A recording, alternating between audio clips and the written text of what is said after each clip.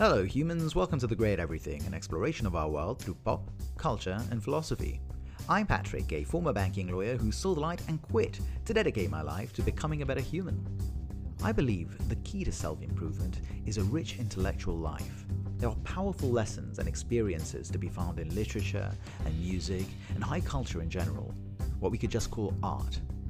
But obviously, life isn't just about Shakespeare and Mozart. It's also Batman, it's the Wu-Tang Clan, it's that Netflix series you just binged, it's the taste of a truly great donut. And we also need philosophy. I don't just mean ethics, but thinking through life's questions critically, doing our best to understand the issues, so that when we speak on a topic, we're not just contributing to the noise, but having a positive impact on the world. Trying on all these different experiences, all these different ways we can be better, I call that transformation. And that's what The Great Everything is all about. Art, donuts, and transformation. The 29th of April was the anniversary of the birth in 1899 of musician and band leader Duke Ellington, perhaps the single individual most responsible for taking African American culture and establishing it as real art. So today we're talking art with Duke Ellington, America's greatest composer. What can be said about Duke Ellington that hasn't been said before? One of the classic jazz artists. And I mean that literally because he wasn't just one of the very greatest, one of the few jazz musicians who everyone, even non-jazz fans, have heard of. But he was also instrumental in advancing the idea of jazz as more than just popular dance music, but as high art, worthy of the same kind of intellectual respect and debate and discussion as classical music or opera. And that's one thing I love about jazz, one of the reasons I think jazz matters. Usually, on the one hand, we have high culture, intellectual stuff like art house movies and Beethoven's string quartets, etc. And then on the other, we got the pop culture stuff, Guardians of the Galaxy, Game of Thrones, Kanye, donuts. But the very best, the greatest art forms are those that manage to combine both elements, the intellectual stimulation of art and the gut-level impact of donuts. But I don't think any art form achieves that balance of high and low culture, the art-donut combo, better than jazz. Think about its roots for a second. Jazz couldn't have a humbler or more tragic origin story. Men and women stripped from their homes, from their land, spirited away across the ocean on ships to another world, separated from their families, sold into slavery. And now they're living among others just like them, but who don't even speak their language. Because, just in case we need reminding, Africa isn't one language or one culture. Imagine you as a white American. You're thrown into a Soviet prison. Now everyone there is white, just like you, but, they're Russian, they're Hungarian, they're Bulgarian, they're Yugoslavian. How the hell are you going to even communicate with these people? But unlike you and the Bulgarians, there is one thing the slaves had in common with one another. Music. Ancient traditions stretching way back into the past to the dawn of humankind. Ring shouts, call and response patterns, flat notes. And so that's how they communicate, through music. They sing together across fields, and then in chain gangs, then in public spaces like Congo Square in New Orleans, where people would gather to watch these exotic rhythmic sounds from another world. And then, also in New Orleans, this sound develops. It mixes in all sorts of different influences like ragtime and blues and brass instruments from marching bands. And slowly, jazz is born. And it's played in the streets, it's played in the seediest bars in town, it's played in the brothels of Storyville. Jazz is bawdy, it's raucous, it's dirty. That's the origin of jazz. Yet today, jazz is played in concert halls and opera houses, and any pretentious nerd who wants to impress their date with how smart they are, they'll tell them that they listen to jazz. From whorehouse to concert hall, that's quite a leap. And Duke Ellington may be more responsible for that leap than any other man. A little more context.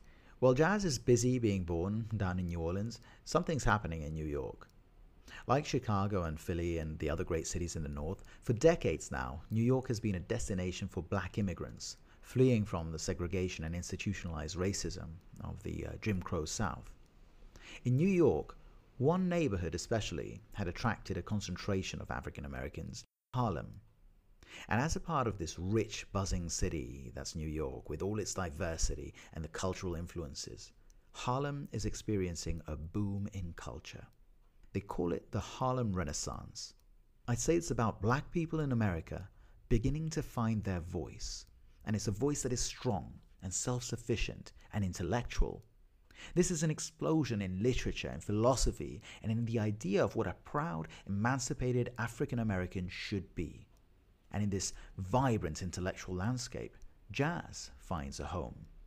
But Harlem jazz is different from the New Orleans style. See, jazz is still a poor person's music, so it's using poor people's instruments. Banjos, trombones, these are the staples of the Southern style. New York is a rich city. It's got a powerful middle class. And the musical instrument of choice for any sophisticated family from Park Avenue to Harlem is the piano. Harlem jazz is all about the piano. A new style emerged in New York called the stride piano, from the way the left hand would stride long distances over the keyboard. Musicians and listeners and intellectuals, they'd gather together in tiny packed apartment rooms, where a host would throw a party armed with just a piano, and there'd be an entrance fee, which the host would then use to pay the rent, so these were known as rent parties. And at these rent parties, you'd find wizards of improv like Willie the Lion Smith and Fats Waller, and they would challenge each other to duels of skill on the piano, so-called cutting contests. But in New York, it's not just black folks in tiny apartments. White people are enjoying jazz too. You know, it's the 20s, the Great War is over, people want to enjoy life, they want to have fun, they want to drink, and they want to dance. So people from all over the city, black and white, they're gathering in giant dance halls like the famous Savoy, and they're shaking their hips to these popular dances, first the Charleston and the Foxtrot, and now jazz. And in one such venue, the Cotton Club, on 142nd Street in Harlem, there's another pianist entertaining white crowds with his band. His name is Edward Kennedy Ellington. Even if you don't know his music, there's one thing about Duke Ellington that really jumps out at you: his incredible elegance. Watch any of his old interviews and you'll see the perfect image of a gentleman, always impeccably dressed and groomed, his speech and manner cultivated. It's no wonder they called him the Duke. And that elegance, it's all over his music. Most evidently in his playing style. At the piano, he has a light touch. It's soft and sophisticated, poised, like a classical pianist. And his sound is deeply mysterious, it's seductive, and it's kind of exotic. In his early pieces like East St. Louis Toodaloo and Black and Tan Fantasy, you can sense almost a raw and primal energy simmering just beneath the surface, bursting to get out but always contained. There's a raw sensuality to this, coupled with a feminine grace to Duke Ellington's music that makes it truly erotic.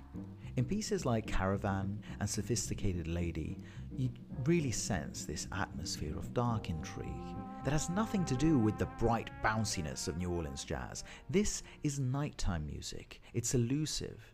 It evokes a sensual mood that lingers like the smoke in a Harlem nightclub. And of course, it's always imbued with that marvelous elegance that's Duke's true trademark. Jazz legend Wynton Marsalis, he put it best: Duke's best music takes you to a dimly lit room at midnight where something of interest is about to take place. But it's not just erotic music to awaken the loins. The complexity of these 3-minute pieces is astonishing.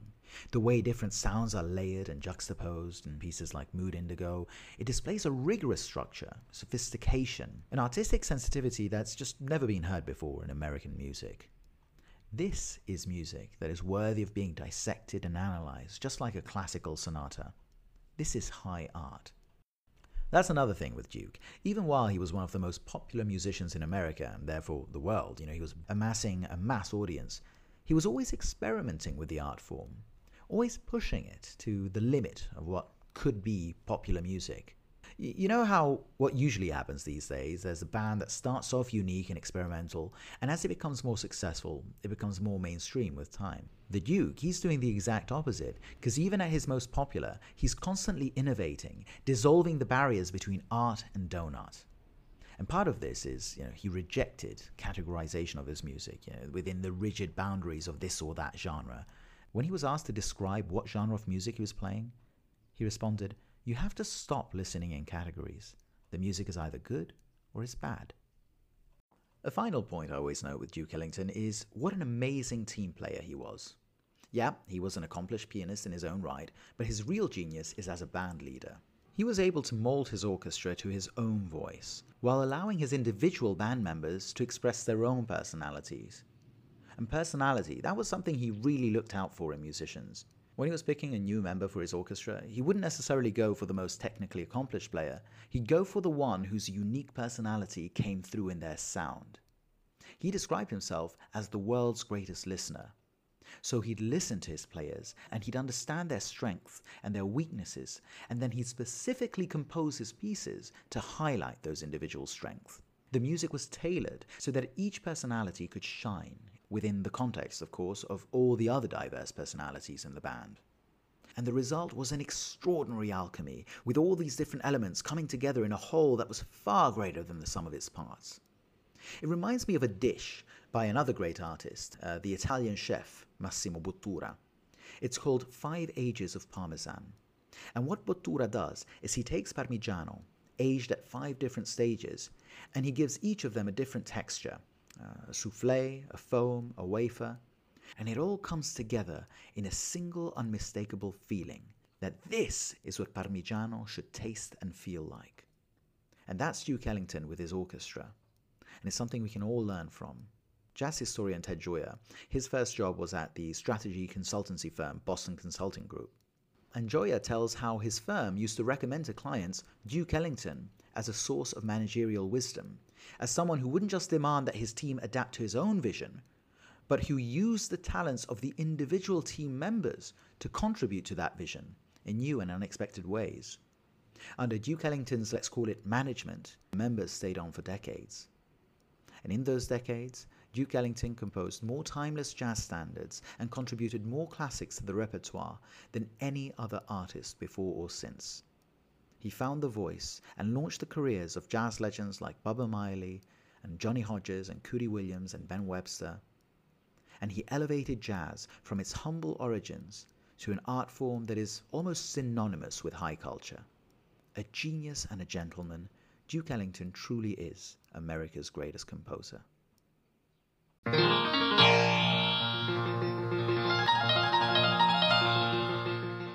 Well folks, that's about all I have time for today. If you're interested in more Duke, I recommend you try out anything from his Cotton Club days, the jungle music style, or from his classic 40s lineup. The Duke live at Fargo in 1940 is actually a great place to start for that.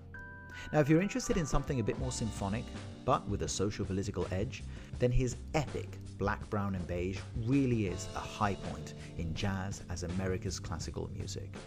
If you have Spotify, check out the show notes. You'll find a link to a short, curated Spotify playlist that will work to introduce you to Duke Ellington and what makes him special. I hope you enjoyed today's episode of The Great Everything, and if you like the show, there's a few ways you can help out. You can leave a review on iTunes or anywhere else you listen to this podcast, or you can share it, embed it, talk about it on your podcast or write a blog about it. Or you could just add me on the various Twitters and Instagrams out there. But if you want to be a part of the conversation, you can call in using Anchor, or you can look up The Great Everything on Facebook. I have a discussion group there where people talk about literally everything, from ethics to politics to Marvel movies. So if that's your thing, check it out. I hope I see you again here, there, or anywhere else, frankly. Until then, grazie e arrivederci.